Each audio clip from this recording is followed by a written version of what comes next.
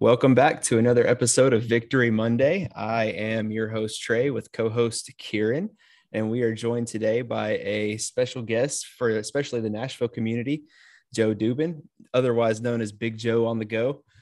So Joe, thank you for joining us. And first of all, just kind of tell us a little bit about yourself, where you grew up, are you a Nashville native, et cetera, et cetera.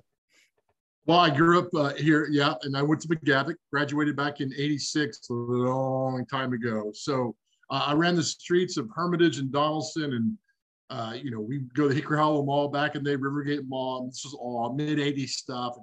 We'd cruise the malls for hours, and people like, "What did you really did?" Yeah, I mean, we all did every weekend. And so then you kind of grow up, and then you get married and have kids, and you kind of miss those days. But I'm a Nashville native through and through. It's funny.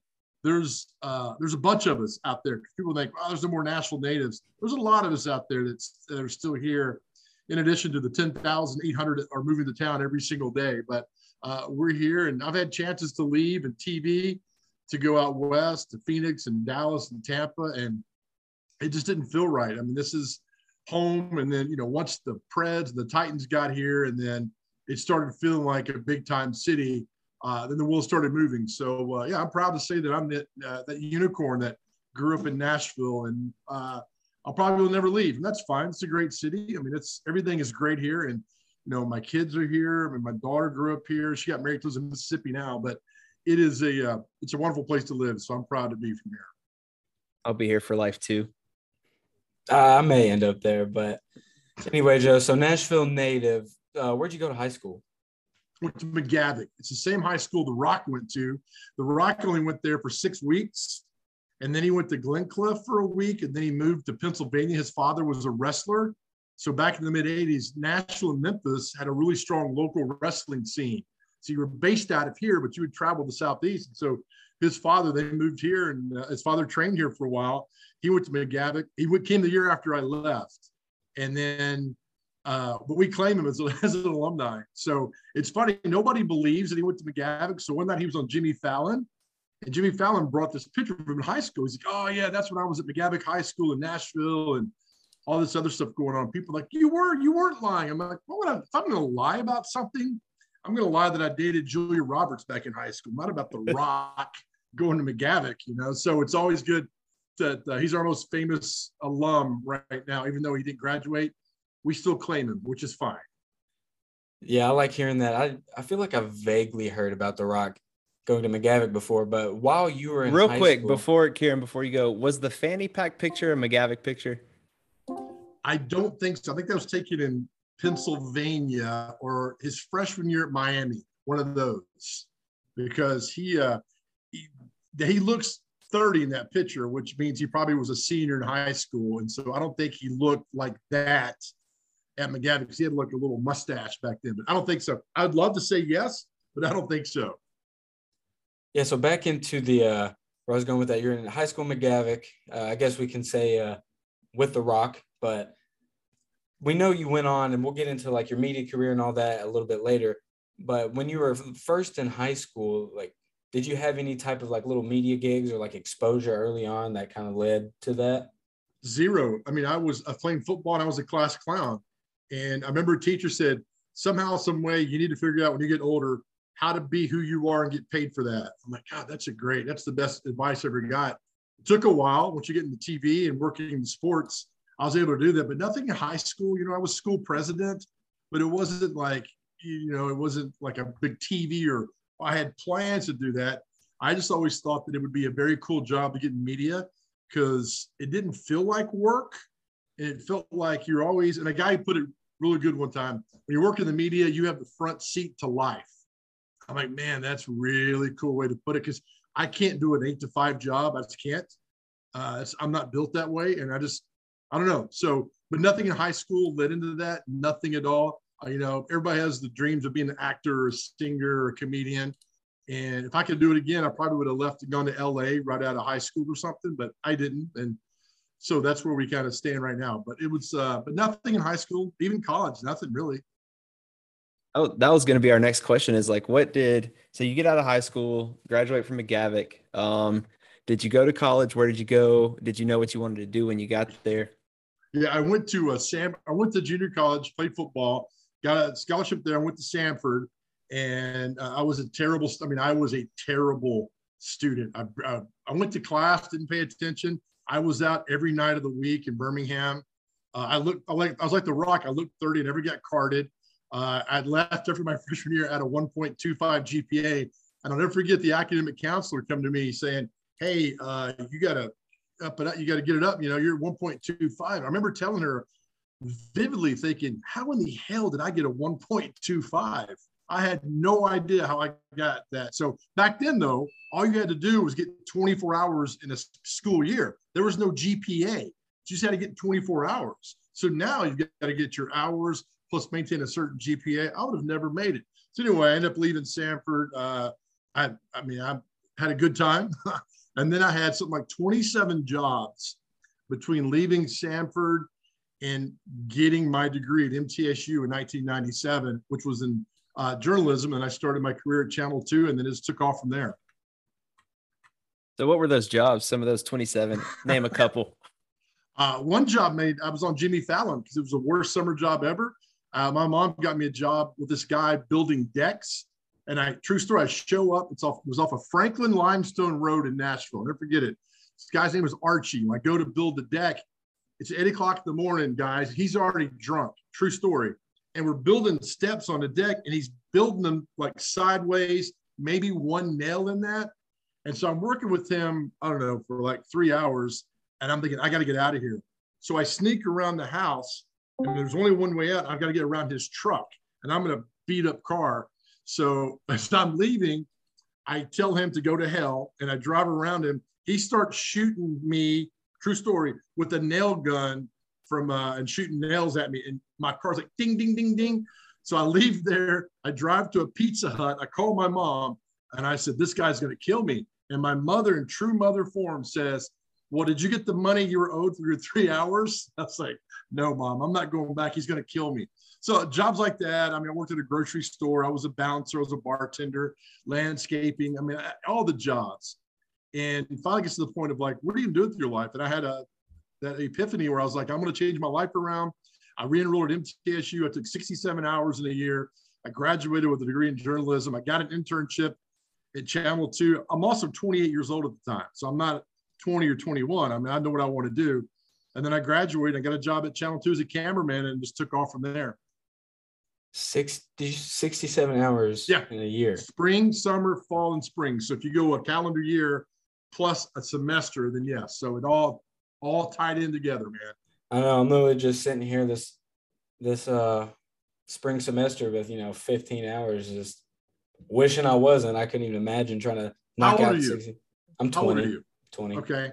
Try being 28. You're married. You've already messed up college once really bad. You just want to get out. You will do anything in your power because I would do I study or I go to this frat party? I'm going to the frat party. Do I study or I go hang out with the sorority girls? I'm going to the sorority girls. Then you go back at 27, 28. It's like frat party or studying. I'm studying because it's all about getting the degree and getting the money then. So you'll learn, you'll get there. Yeah. So you failed the college once and you have all these jobs and, you had the epiphany to re-enroll in the year I wouldn't even imagine of 67 credit hours. But what made you want to pick journalism of all things? I had seen when I was bartending, we had a guy that would come in every night. He worked at Channel 2's assignment desk editor. It means he assigned stories. And he came in one night and he looked awful. I'm like, man, what's going on? He's like, man, I was on the phone with the White House all day. I was trying to get Al Gore. He's coming here. I want to interview with Al Gore. And he's talking, I'm thinking, God, what a cool job. You're talking to the White House. This is 1995. So he says, hey, why don't you come visit me tomorrow at work and I'll show you around. I said, okay. So I go to visit him at work. It was the day of the Oklahoma City bombing. And I'm standing with him. And all this stuff comes down, the special report from ABC News. And to watch that newsroom go into their mode of covering news, I was like, gosh, this is something else. This is amazing. This is what I want to do. And then that's what I wanted to do because it seemed really cool. It was always changing. It wasn't going the same day, doing the same thing. But it happened to be the day of the Oklahoma City bombing in April of 95. And I was hooked. Unfortunately, I was hooked after that. But to see everything worked I mean, directors, producers, reporters, bosses, everybody come together. It was really cool, and I wanted to be a part of that. So if That's in really 90, cool. yeah, it is really cool. So that happens in 95, and this might just be a little off topic with how we have these questions, but you just saying that made me wonder. So that's 95, and that's when you realize you want to get into journalism. Did you already have like a media job when 9/11 happened? Yes. Yep. I was a cameraman at Channel 2, and I'll never forget, I was having my daughter, she's getting ready to go to preschool, we're watching the Rugrats, and a friend calls me and says, turn on the TV. I turn it on, I see what was going on. And then back then we had pagers. So I get a pager, 911 called the newsroom. I called the newsroom. They said, come in. We don't know what's going on, but I think a plane's hit the towers. So we went in for like 2 hours trying to figure out what's going on. My boss says, you need to go home and pack for that. You'll be gone for a week. So I went home, grabbed all my stuff, threw it in a big bag, and took off. And that was that day, that Tuesday, that afternoon, metro government downtown started getting on these phone calls that anthrax. All these buildings were getting evacuated. You know, we're sending crews to DC. You can't fly, so they're driving up there. So we were here. I don't think I went home I went to work. I went back to work at noon on Tuesday. I don't think I got home. I went home and showered Wednesday afternoon, and I showered Friday morning. So I was at work basically for 4 days full time.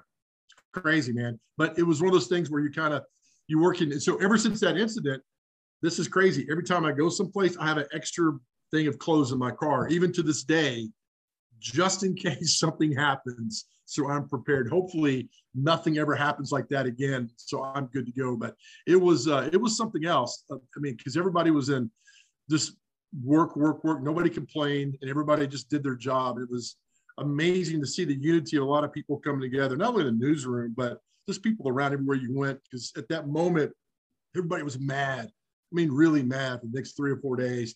And it took a while for it quieted down too.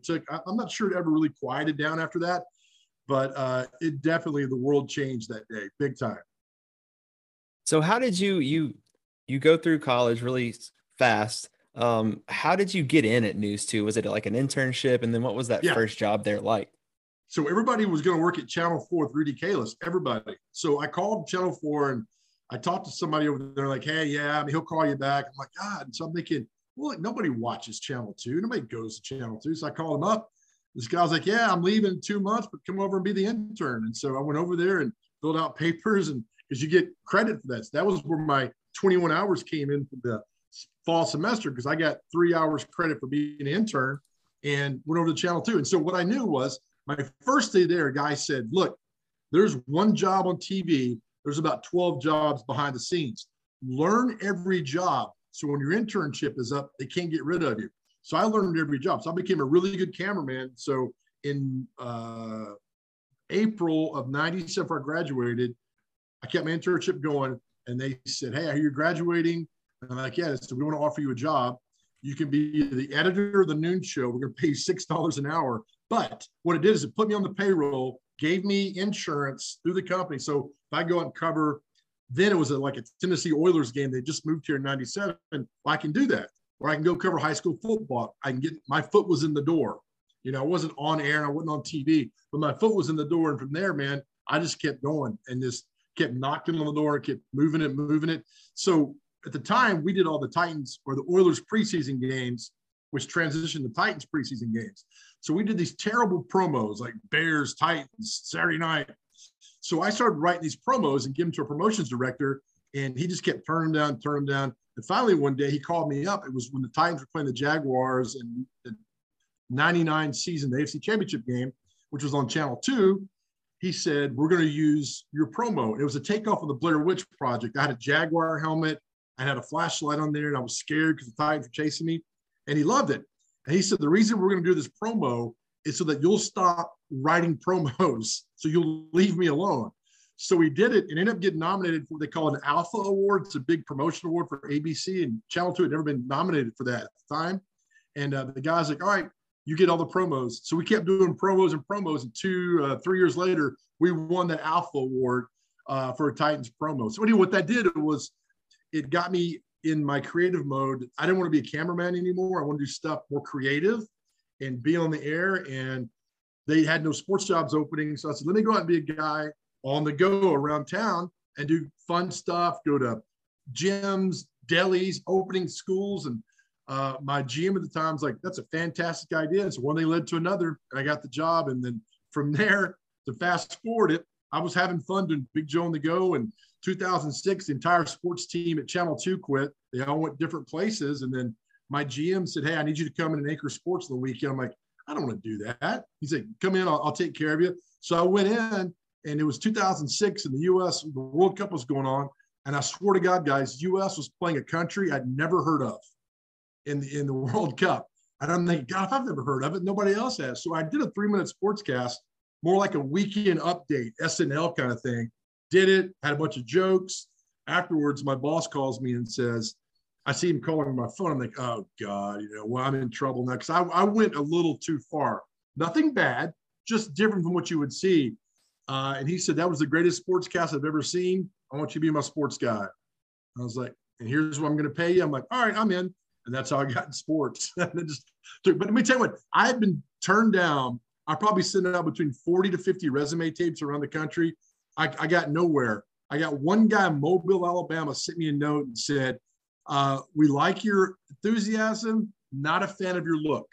I mean, I was like, thank you. At least I know who I am. And so that made me even more determined to get a job in sports and not give it up, because I tell people the only person that's going to stop you is yourself.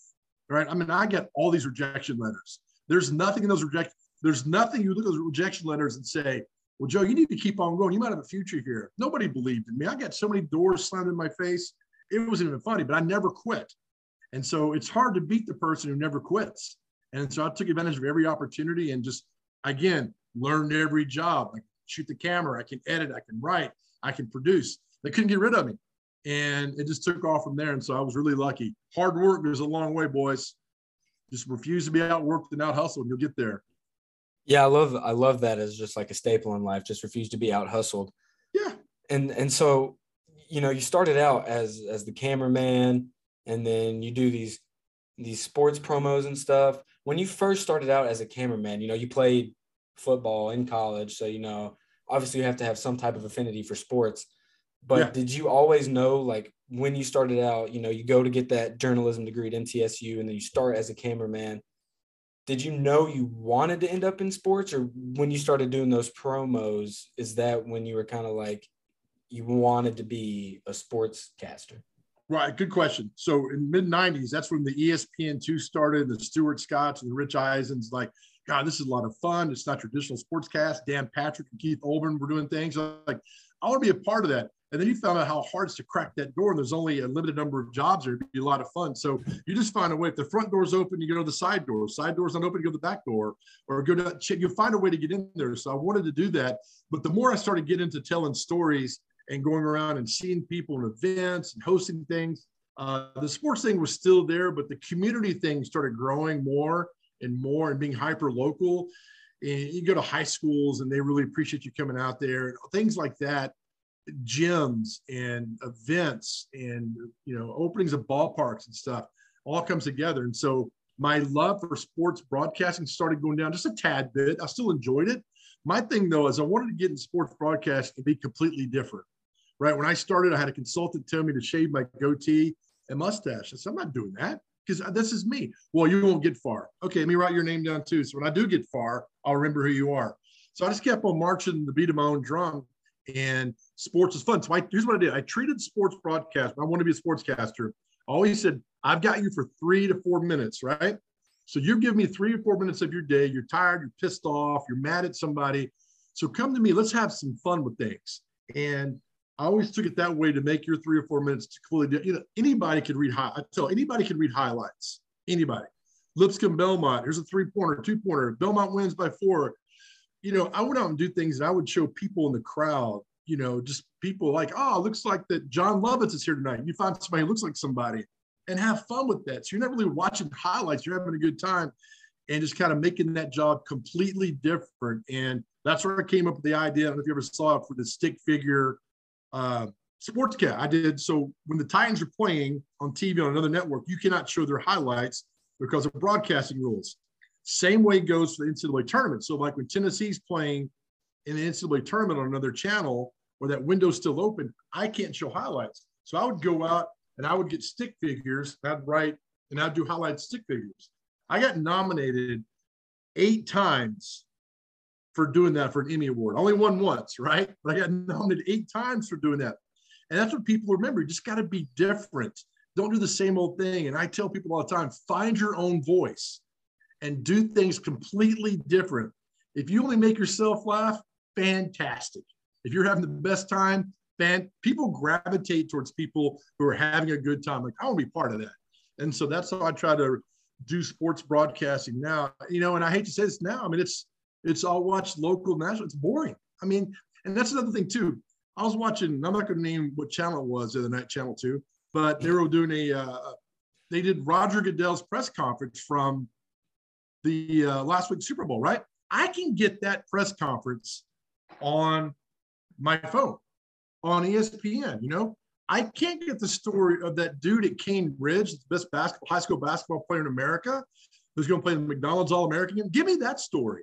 Or give me the soccer player who's blown out both knees and who's making a comeback. All those stories are out there. But sports people have gotten so lazy, TV people, they won't go do it. So you're rehashing highlights that I've already seen. And that's like, no, don't do that. And so that's where my critical part comes in. Just be different, because people are tuning out TV, local news all the time for things like that. So don't be lazy. I can go down the list for you. San Diego, Vegas, Phoenix, St. Louis, West Palm Beach. I'm leaving some like Tampa, Detroit. Those are all St. Louis, who all have let go of sports departments and TV stations because those TV guys and girls, they're lazy. They just go and press a satellite feed and they pull it down. I wouldn't pay for that. I wouldn't pay your salary for that. Go out and enterprise and be different. Get off your butt and make a difference in the world. And that way you'll stick around longer and you feel better about yourself. And I know I'm on a tangent here. I'll apologize. So high school football to me, right, is the purest form of any sport. And I know you can say soccer, baseball, but for me it is. Mike, Keith, and I have had this talk 36 times about somehow, some way, if you're in sports broadcast, if you're in the sports world, stay grounded to high school football. And Mike Keith was the PA announcer at BGA up to a couple of years ago. You don't have to do that, but he's still involved in what high school football is, how much fun it is. So to me, I've always said in TV, our biggest footprint was high school football. Now, the consultant and the boss are like, well, the weather is. No, it's not. I get weather anywhere. I'm giving you a unique football coverage of high school. You park a van at Lebanon High School on a Friday night by the gate, and there's 3,000 people coming in. They're seeing your news van. When they see the reports on TV, they're going to go home and watch. And you do that every Friday night for 13, 14 Fridays every fall. Then go and cover high school basketball, just something else to do. You build a following, and it stays with you forever. I mean, it's, and I send notes to high school football coaches all the time. I'll send Twitter notes. I'll send them letters. Hey, man, hope you're doing good. Things are going well. Keep that contact up. Just be different. It's more than just a job, man, of doing your 3 minutes on TV. Let's have some fun with it and just get involved in that world, and you will not regret a single second of it. I absolutely love how you went on the little high school football thing there, which I'll talk to in a second. So I do enjoy that so much, because if you did play high school football, like just even, I'm sure you still, like, those are some of the fondest memories you can have, is playing high school football with the same group of guys every Friday night. And so I just wanted to touch on that for a second, because high school football really is just a different feeling. But the biggest thing I took from that tangent was that, like, a big staple for you and how you sportscast is just being different. And I know you touched on this when we talked about high school, about being the class clown. And so I'm wondering, is that something you've tried tying into your sportscasting to be different, is like to bring that like comedy and relatableness to sportscasting? Or do you find yourself being more different along the lines of being more localized with like the basketball player, the soccer player, these high school football coaches? It's the answer is both, because you can still do both. For example, Predators hockey, right? I had this joke the whole time. Every time the Predators got into a fight on the ice, I'd always say, look, it's a Dubin family reunion. And that joke worked for years, right? So you're being different in your highlights and the things you do with that, with basketball, whatever. Just be different with that. And then at the same time, you need to go out and enterprise these stories. So you need to go out and find really cool stories. Like a cool story I found out 3 years ago was a story that I worked on for like 3 days nonstop. There was a lady here in Middle Tennessee. She was overweight, like by 200 pounds. So she said, I'm going to change my life. I'm going to go for 2 years and I'm going to work hard. I'm going to run a marathon in November of 2018 in Nashville. So she trains. She's 3 weeks out from running the marathon. She gets killed coming back from Panama City in a car wreck. So her best friend's devastated. So they take a picture of her and they get that big head picture, you hang on the wall, whatever. And her friends, she has 26 friends run a mile with her, that picture, and they run. So the 26 mile, it's 26.2 miles. At the 26 mile, everybody comes back around and all 26 people run to the finish line together, right? So you're thinking, well, that's not really a sports story. You know what it is? It's a sports human interest story that I will never forget covering. Just the emotion of seeing that stuff. And it's local and it's our backyard. And people see that and they can, man, that's a really good story. So you've got to put the sports broadcasting part with the highlights and everything else, but also go out and enterprise stories and care about things, show the different side of things. Not everybody's a football fan. I get that. Everybody's a Predators, a hockey fan. I get all that. But there are a lot of great stories that are out there that we should tell. And so you want to be different, but you want to be unique in your own way and still tell stories that get you going. And another one, like, for example, was in Fort Campbell, which is in the Nashville viewing area. They had one of the players on the team. His dad was the first Fort Campbell soldier killed in combat during the Iraq War, 03, 04, right in there. So kid grew up without a father. So he goes to this. So other soldiers adopted this kid. And in the state high school football game in 2008, he has like 36 tackles, destroys another team. They win, intercepts a pass at the 2-yard line. They win the game. I got to tell the story about these people coming together for this kid. He got on CNN. CNN picked my story up. It goes there. And to see that, the emotion and the hard work you put into something on that scale where it's honoring somebody else is really cool, man. So some think that it's a job you go on and you just roll off highlights and you sit around and you go to dinner. You can do that. But those jobs, those people losing those jobs left and right, you go out and you become a good storyteller, a really good storyteller. It doesn't take much. Just don't screw a story up. You stick around for a while. So I try to do 50-50. Tell really good stories and have a really good on-air presence and enjoy yourself, and like what you do and don't second guess what you do. Because if you start second guessing what you're doing and then you lose sight of what you want to be and who you are, and it's just no fun after that. I resonate with that so much as a viewer of local news and news in general, because like you said earlier, like I can see so much on my phone. Like I don't, Yeah. I follow those Nashville severe weather people on Twitter, and I Yeah. literally, that's where I get my weather. Like I'm not, if there's a bad storm coming through, that's what I'm scrolling through. I'm not watching Channel 2 or Channel 4. You know what I mean? So it's like, I just think that storytelling in that setting is so important, and finding interesting things and heartwarming things that people can relate to, because we just see so much, we get so much information instantaneously. And that's Well, you really, do. And that's the thing too, is like, I'll tell you a story one time, like 2015, the Pope came to America, right? So I'm with the Titans. I'm thinking, how can I tie this in? So, you know what? I'm going to ask every Titan player, well, not everyone, but the ones I talked to, if the Pope came to Nashville, where would they take the Pope to dinner? And like half the people I talked to have no idea who the Pope was. And Chance Warmack's like, wait, is it that little dude with the big hat? And so you get this different emotions and answers from these guys. It was a lot of fun. Like, who would you vote? Who would you vote for mayor of Nashville, the Titans team? And the answers you get are just really cool. So look, I can go out all day, hear Mike Vrabel talk about how tough it is, and Kevin Byard about how well we got to play. Man, that is all just bilge to me. And look up the word bilge, is B-I-L-G-E. Look it up, you'll understand. It's just, it doesn't hit me anymore. I'm like, I know you got to play better and I know you're going to win. Show me the emotion of what you are and who you are. And Those are things you just got to be a little bit different in your approach, and let the other people tell the story for you. Let other people tell the story and have fun with them, and just guide them along that journey. And you can do it with the Preds, high schools. It doesn't matter where you are. Just have some questions and be willing to have fun with it.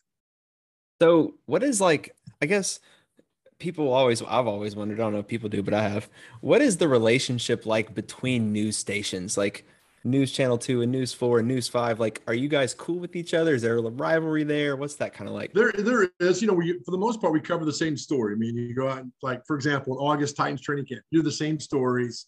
You try to find different things that are going on out there. But for the most part, if Channel 5 needed a battery, here's a battery, if you're out there, who's that guy over there? For the most part, it's really good. Now, when it comes to exclusive stories like the lady in the marathon who passed away, you're not getting that. You'll see that when it airs.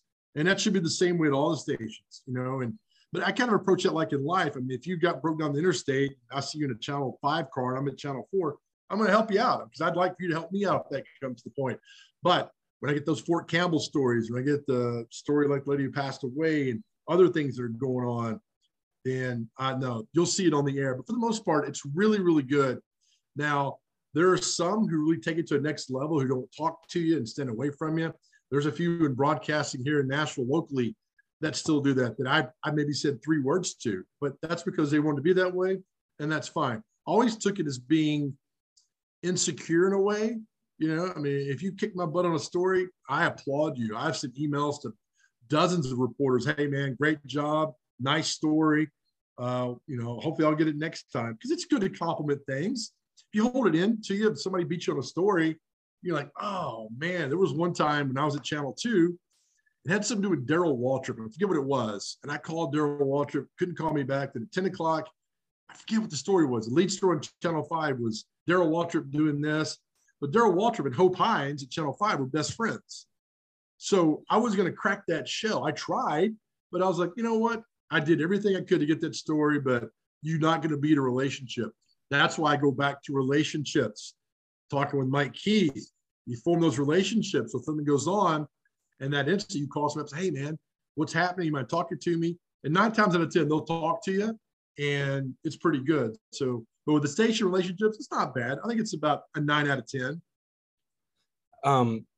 So it's pretty good, but I know like a couple of times you've kind of maybe, like with you said saw a boring story and you're like Channel 2. So I mean, do you have like any kind of like low-key beef with Channel 2, or do you just like picking at them? I just don't like when you walk to the editing room and you press record on a press conference that you could see that happened 6 hours earlier, that you can get anywhere.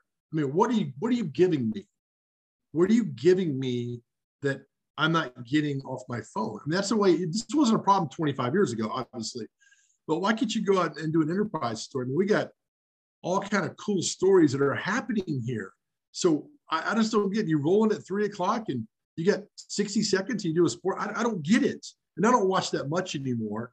But when I do, I see the same thing. And you wonder why viewers are tuning out. You're not giving them anything. So why can't you go out at 1 o'clock and find a bowler, who's bowled 300 games? I mean, I'd rather see that than a Roger Goodell press conference about whatever he was talking about. Well, I mean, go ahead and tell me a story in a minute 15. That's really cool. And then, people share that story and go on and on. That's the way I approach things and wanted to do it. But I'm not a fan of how things are. There's a lot of laziness in sports broadcasting. Did that kind of go into your decision of because you left Channel 2 for 4, correct? I left 2 to go to ESPN Radio 102.5 The Game. Yeah, got you. So did that kind of have something to do with it? Like I'm not trying to ask you to like dump on your old employer or whatever, but like did those kind of lazy-ish practices of not really trying to enterprise stories and stuff lead to you? Well, I had a boss at Channel 2 at the time was like, you can't hold that story for 6:20 that happened at 10 o'clock. Don't tweet it out. I'm like, this is back in 2010, 2011. I'm like, this guy doesn't get it. And plus, he was a bonehead anyway, my boss at Channel 2. And he proved himself to be a bonehead down the line because he got fired and now he's on a TV. So then I go to radio. Then I go back into Channel 4 in 2015. And I wanted to tell stories and to have fun with it. But at the same time, I didn't think with Channel 4, we were doing enough for the community. We were not doing community. So got on the morning show. And what started that was I just got tired of covering the Titans. I got tired of waiting on Taylor Lewan to come out with some smart ass answer. So one day I'm on a deadline. He comes out of the shower. He's like, I ain't talking to y'all today. Then he goes, plays grab ass with Ben Jones in the corner for 10 minutes when he could have given us a couple interviews and be done with it. And I said, I'm not wasting my life and stressing out over a 24-year-old kid. And I want to get out. That's how I left. And I wasn't going to do it anymore. I wasn't going to stand over there and do that. I mean, God bless the guys like Jim White and other people. That's their job. I get all of it. I didn't want to do that. So there was kind of a collision, perfect storm of want to get out of sports. I saw, because my time in sports was getting cut from 6 minutes to 4 minutes to 2 minutes. I'll never forget a quick story. My time getting cut at 10 o'clock, 6 minutes, 4 minutes, 2 minutes. Then finally, I had a producer said, well, you're going to have to come fight for your time at 10 o'clock. And I said, let me ask you this. Am I still getting paid the same salary? And he was like, well, absolutely you are. I said, then I'm good. I don't have anything for 10. He's like, well, hold on. Let's talk about this. And I was like, don't screw with me. Let me do my thing. I know what I'm doing. Let me do it. If you have any criticism, let's talk about it. But don't tell me to fight for my time. I'm not doing that. And so anyway, long story short, I got on the morning show because I want to do stuff in the community because I felt like as a TV station, you need to do more community stuff. And not a single TV station does that now. Did what I did. Go out and tell cool stories because consultants have told them that nobody cares when that's completely wrong. Consultants say nobody's got attention span over a minute. Don't do a story longer than a minute. Don't go this area, that area. It's terrible. Consultants have ruined it. Let's go out and just tell stories and be different. What happens and works in Kansas City and Denver, not going to work in Nashville and vice versa. So, and then COVID hit, and then I had a boss at Channel 4 who was like, well, we need more kind of serious COVID stories. I'm like, I'm not doing that. I'm going to go out and show you that small business who is fighting for their life and need help, or that dry cleaners, or that new company, or wherever, or a candy store that need. I'm going to show those people who are struggling and fighting and staying in business because people are supporting them. That's what people care about. And we did a great job. Justin Beasley and I did a great job of telling those stories every single day. And so I just got tired of the consultants like, well, nobody cares about those stories. I totally disagreed. I even wrote a story about it for where I'm now at Main Street, Nashville, about, counting all the red cars. When, my son had an assignment when he was in third grade, his teacher said, I want you to go out this afternoon and count all the red cars. So what do? You go find red cars. So we counted like 28 red cars that day. I applied that to positive stories, right? If you want to find positive stories, you will look for positive stories. If you want to find negative stories, you'll look for negative stories. I choose to only find positive stories. Consultants didn't like that because they felt that nobody cared in this time of COVID, and they're completely wrong. Okay. So go ahead, Kyran. You're good. Oh yeah. Okay. So just kind of mapping out what you've laid out. You get into the media, you're the cameraman, and then you find your kind of niche in sports broadcasting, but then you kind of get tired of that. But even while you're in the sports casting, you kind of find a way to bring to light the different stories you can find as a sportscaster. And then you get tired of that, and then you're doing the morning show, and you're doing like the breath of fresh air. If you want to watch something super sad, super depressing, CBS This Morning every 7 a.m., you can go watch that. Yeah. So do you think all along, maybe even when you were sports wasn't what you wanted to do, just wherever you were at, you really wanted to just bring that breath of fresh air of finding good local stories that people wanted to hear instead of just something you could hit record on or, look up something sad if you wanted to? That's a great question. And what happened was when I saw them started to take my time away from sports at 6 to 10 o'clock, when, weather would go over and like, we got to take 2 minutes from your weather went over. It showed me that they didn't really care about what was going on in the sports world. And in 2018, our boss, we had 10 minutes for high school football on a Friday night. Our boss came to and said, hey, I'm going to cut you guys in half. It's the back half of the newscast. People are tuning out. People tune out the back half of the newscast anyway. So they were taking my time from me. And I was giving nothing. You take my time, I'm getting nothing back, right? I'm getting told that Nobody's watching. We're going to put time over there. So the first Friday night, they took our time away from us. And I kid you not, I watched in front of the TV. I was at Channel 4. I said, what story did they took my time away from me? What story are they going to run? They ran a damn story about a turtle getting lost in a school in New Jersey, right?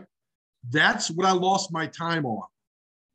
And I was like, you got to be kidding me. Consultants have ruined news. Corporations hiring consultants have ruined news. I'm not going to work on a ship that's sinking, right? I'm going to find my own life vest, get out there and find a place that embraces free, positive thought, hard work. And I've got that at Main Street Nashville. I mean, I got a streaming show in the morning on 17 different platforms. I get the right columns. I got a podcast. I mean, I'm in heaven now. I've got a boss who says, you know what? You go do you. We hired you for you. It's a boss that lives here in Nashville and enjoys it. And so until television, I had dreams, guys. I'd have been a sports. I could have stayed at Channel 4 sportscaster forever, right? But what is the challenge for me? What's the challenge? If you're cutting my time, and what's the challenge that you're going to get from me? There's not one there. You know, let me go out and fill the 5 minutes with great fun, different stories, and treat every sportscast like it's a weekend update on SNL back when it used to be funny. Those were good times. So I saw everything changing and evolving and not in a way that I really liked. And so I'm going to get out, create my own happiness. And that's what I did. And I feel I haven't been this happier in my professional life ever. And we're now going on 26 years in media. There's no stress. I go out and tell positive stories every day. You know, and I might dabble back in sports broadcasting, but there's a few things out there that I'm working on. But if I get back in and I freelance, I'm not changing. I'm going to still do the sportscast I did 2, 3, 4, 5, 6, 7, 10 years ago. I'm going to have fun with it. I'm going to give you something to take away from it. And the best compliment I got was, I had a guy I worked with. He said, you know what? My wife doesn't like sports, but you make her laugh. So we stay up and watch you at 10 o'clock. I'm like, fantastic. That's how it goes. But the consultants have ruined so much in news that I wasn't going to work on a sinking ship. Where do you think that this has come from? Because it seems like just news in general, local, national, everything has just changed so much and not for the better. Where do you think these consultants are coming from? What kind of ideas do they have? Why are they doing this?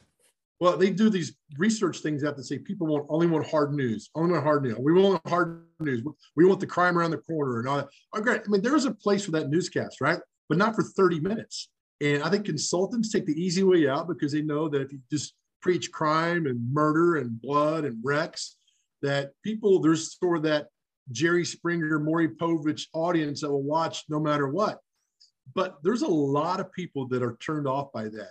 And they want to see decent, good community, great stories, positive stories that are happening out there. You can do it in a 30-second sound bite and video. You can do all that stuff. Just a lot of laziness going on that. So the consultants have done that. Now, man, you watch it and it's just like, what are you doing? I mean, I sat in those meetings where the news managers had no clue what was going on.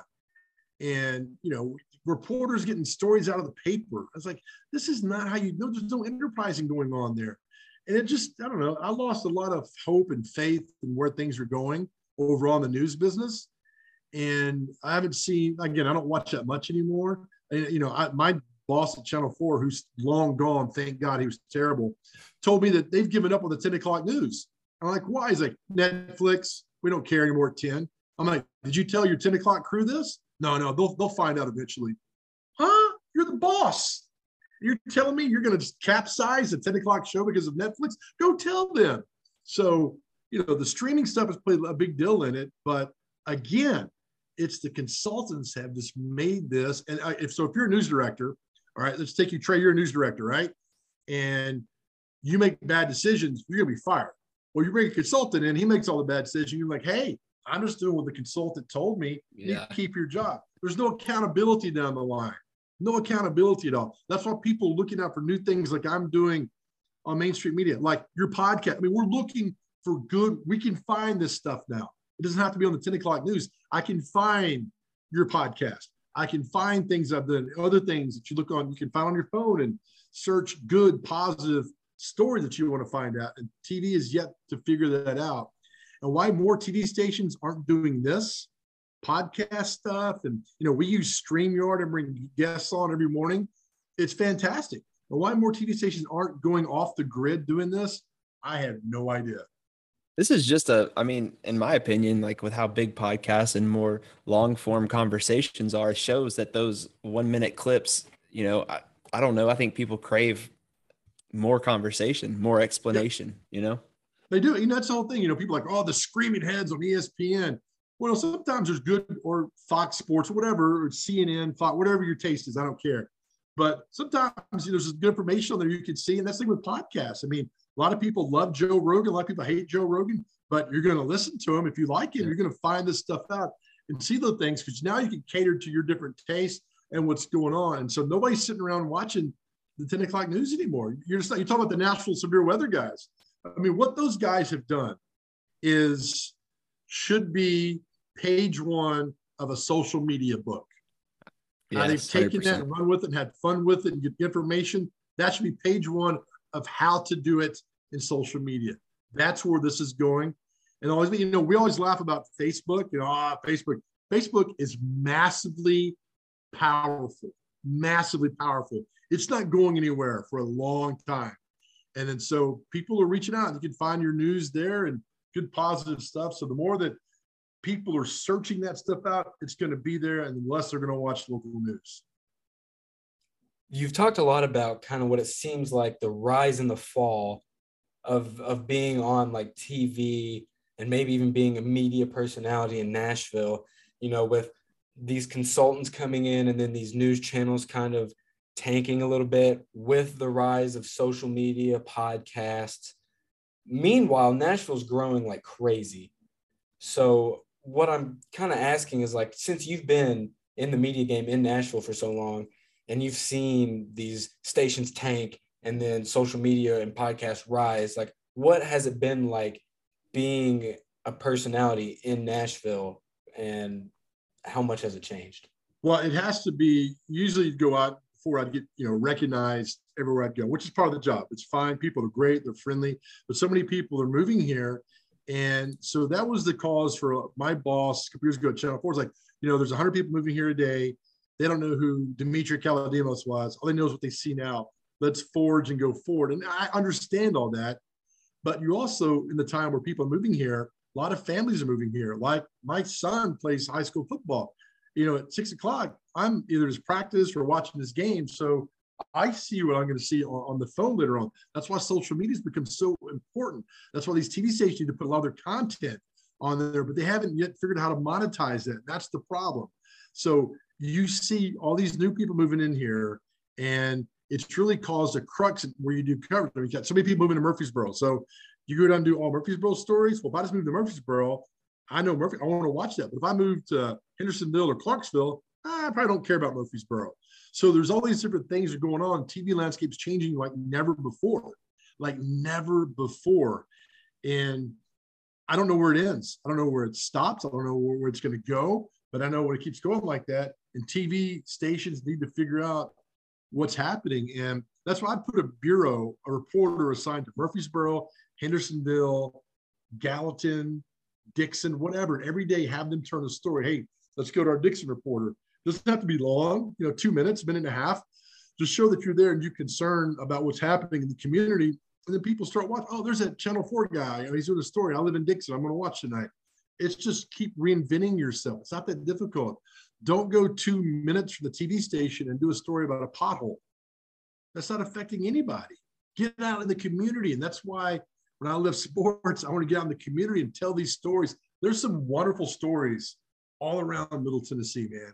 And they're not being told. And I'm going to tell as many of those as I can. You have a favorite story from maybe Big Joe on the Go, or anything that you've kind of done? I know you talked about that the runner before, but just a place in Nashville you've been, or a person that you've covered in Nashville. This is so much like a sports story. I had golfed at a golf tournament one time, in a celebrity golf tournament. My joke was, I always like to see people's faces when I walk up, because you're playing like Vince Gill and whoever else, and then there's me. And every time it just disappoints people. They're like, oh, God.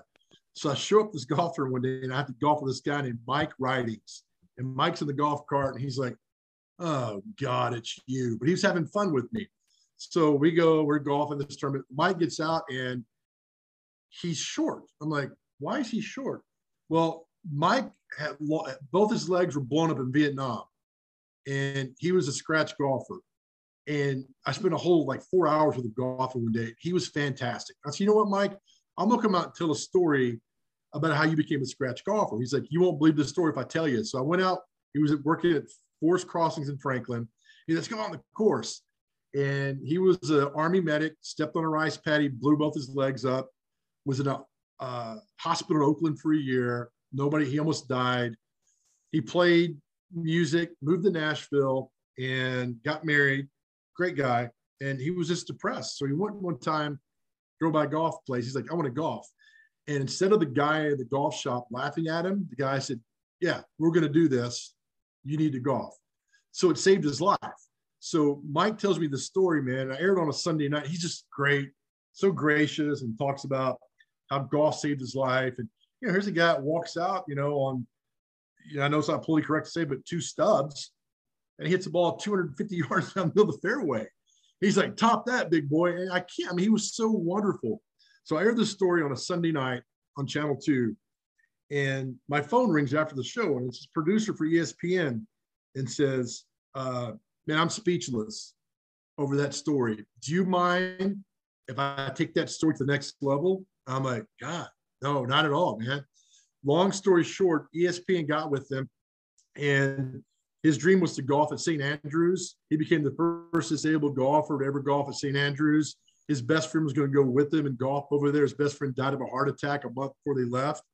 So this story, it was on the ESPYs, and it took it to a whole nother level.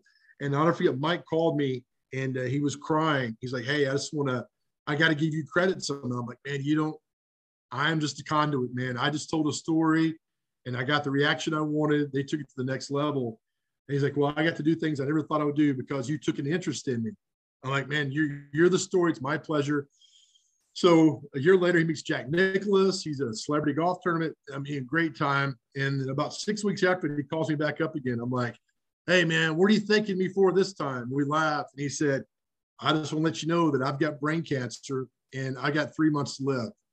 And he lasted about 6 weeks, and he died. And that conversation with him, of him telling me how I changed his life and made his life complete, and then his daughter's reaching out to me, that's something I'll never forget, man. And it was just, I didn't tell the story for all that. I just wanted to tell a story on this amazing man who just really opened my eyes to the world. And he's a guy that just got off his butt, man, and wanted to change his life, and he made it happen. And I'll never forget him as long as I live. That's the guy. That's the most important story I think I've ever told. It's incredible. That's awesome. Yeah, that's almost speechless right there. Man. Yeah. I mean, I've got another question or two, but I'm like, wow. Sure. So I've got one more, and then Kyran probably has one more, and then we'll ask about a little bit more about Main Street, and then we'll be done. But my last question was, spill the beans on Logan Ryan. Oh, okay. So Logan Ryan, extremely rude and condescending. So it was 2018, they had an open week, and he's doing this pet adoption. And his agent reaches out to him and says, hey, Logan's a big fan. BS. He had no idea who I was. And Logan was coming on the show today and talk about his charity. And then that Saturday, he's got a big event in Antioch where they're spaying and neutering pets. All right, no problem. So Justin Beasley goes out there. He's the only reporter. It's pouring down rain. Justin's out there for like 3 hours. And Justin comes back and says, it's a good story, but Logan never said thank you. And it just, all that was going on. And Justin's a great dude. I'm thinking, man, all right, he's coming on the show tomorrow night. So we move our show around, the Sunday night show that nobody watches, which is an awful, awful Sunday night TV show, sports show. They're all awful. And ours was especially awful. And he comes in, he's late, he's condescending, he's a smart ass. And when we're done, he just walks out. And I said, that, not even a thank you, not even a single thank you. And just the way he did that, and come to realize that it wasn't just with us. He did that for a lot of people. So, and then, there was some in the media like, why don't the Titans re-sign Logan Ryan? And I'm thinking, they're paying $10 million. He can't cover a slot guy. I could do that for $100,000 a year. This guy's an ass. And he was. And the more people started seeing it, somebody made that, that condescending comment about Tennessee fans don't get it. After we adopted all those dogs and did all these stories for him, and he's going to call all of us and say, we don't care. I mean, get out of here. And then I see him on the stage, the Walter Payton thing. I'm like, because he's on the stage, that award to me is a little less because he got not just a little less because he's all for show. And that's why I couldn't stand it. Exactly. It all started with, look, I don't ask for a lot, but a simple thank you sometimes goes a long way. Hey, man, thank you. There's a lot of other guys have done that. I mean, a lot of other guys. We covered the Taylor Lewan. He did the hurricane benefit for Houston, and we came out on a Sunday afternoon. Hey, man, thank you for coming out here. I know you're busy. Thank you, thank you, thank you. That's all we need. Yep. So thank you. Nothing else. And Logan Ryan never did that. I know it's petty, but it showed me who he was. And when he made that comment, we all saw who he was. It's so hard to follow up the story about Mike and then the spilling the beans on Logan. Yeah. But just like a kind of like, we're towards the end of and wrapping up and stuff. And so, you've been nominated for, several Emmys. You've won 20. Yeah. There you go. 20. Yeah. Shout yourself out there. And you've won three. And, with that, the story about Mike reaching the ESPYs and then even just being able to meet Mike himself, I was just wanting to know, like, what stands among the rest of, like, some of your favorite career achievements, or if you kind of don't care much about the achievements and the people you meet are the achievements. But, yeah, just talk a little bit about that. I think the awards are nice because they recognize your hard work, and you get nominated 20. I've lost the first 10 or 11. And so it became a joke after that. But we all, if they say, oh, I don't care about the award, they do. We all care about the awards, but it's the journey along the way with the mic and the lady who passed away. I never got to meet her doing the marathon, but then the Fort Campbell, the kid with the Fort Campbell soldier. I mean, little stories like that, they really stay with you for so long. But the Mike story, he's the one because how it started and just how I learned a lot about myself on that of, who is this guy? Who does he think he is? And he gets out of the car and he's walking on two stubs and just a fantastic, beautiful man that I miss every day. I know I'm leaving out a story or two along the way. And I'm leaving out moments like, going to the Super Bowl with the Titans in 99, Stanley Cup ride, 2017, going to the AFC Championship game 2 years ago, and it was 8 degrees in Kansas City and our equipment froze, and just all the things that happened along the way that you don't get to see behind the scenes, and the fun and the people you get to meet. And and there's things that happen like at Titans which stand out, like we showed on a Wednesday practice the Titans, and Malarkey was the coach. I remember the New Orleans game where Mariota rolled one way and reversed the other way and hit Anthony Fasano in the corner of the end zone. They won the game in overtime. I showed that play at practice on a Wednesday. It was an open part of the practice. And I showed that. And I'll never forget, the next week, I'm shooting another video. And then I see Malarkey come walking up in my camera. He said, hey, can you turn it off? I need to talk to you. I'm like, okay. He said, if you don't mind showing this stuff again, because we were not going to run that play to win the game because we saw your video on Channel 4. And we thought the Saints might see that video as well. I'm thinking, there's no way in hell Sean Payton is watching a Channel 4 sportscast to see this crazy tight end throwback play you're going to run. And for me, that's a moment that just stands out in the world of broadcasting in my career of all that. It's an odd moment. It's just an odd moment for me. So I've got a lot of good stories, a lot of very weird, surreal, odd moments in my career, none of which I would ever change. I mean, that is definitely a fact. Just sitting here and listening, there have been times where, like, I just find myself lost just looking at you talk because some of these stories have just been so cool to listen to. And I'm really glad it seems like we've covered a lot of different parts of your career. until now.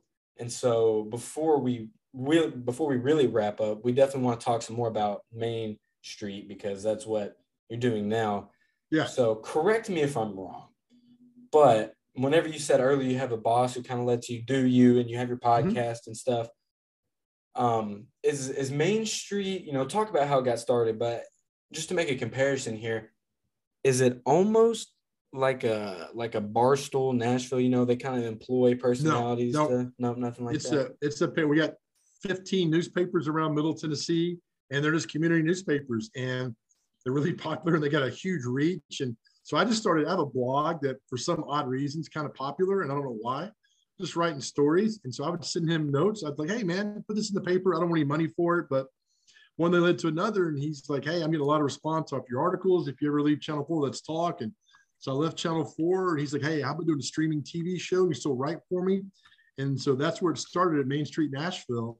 And it just took off from there. And I got to tell you, I've been overwhelmed. I was reading, before I came on, I was reading an email from a guy who, I wrote a story about traffic and how people are telling you around Nashville now how to get from point A to point B. They're always saying, it's about 15 minutes from here.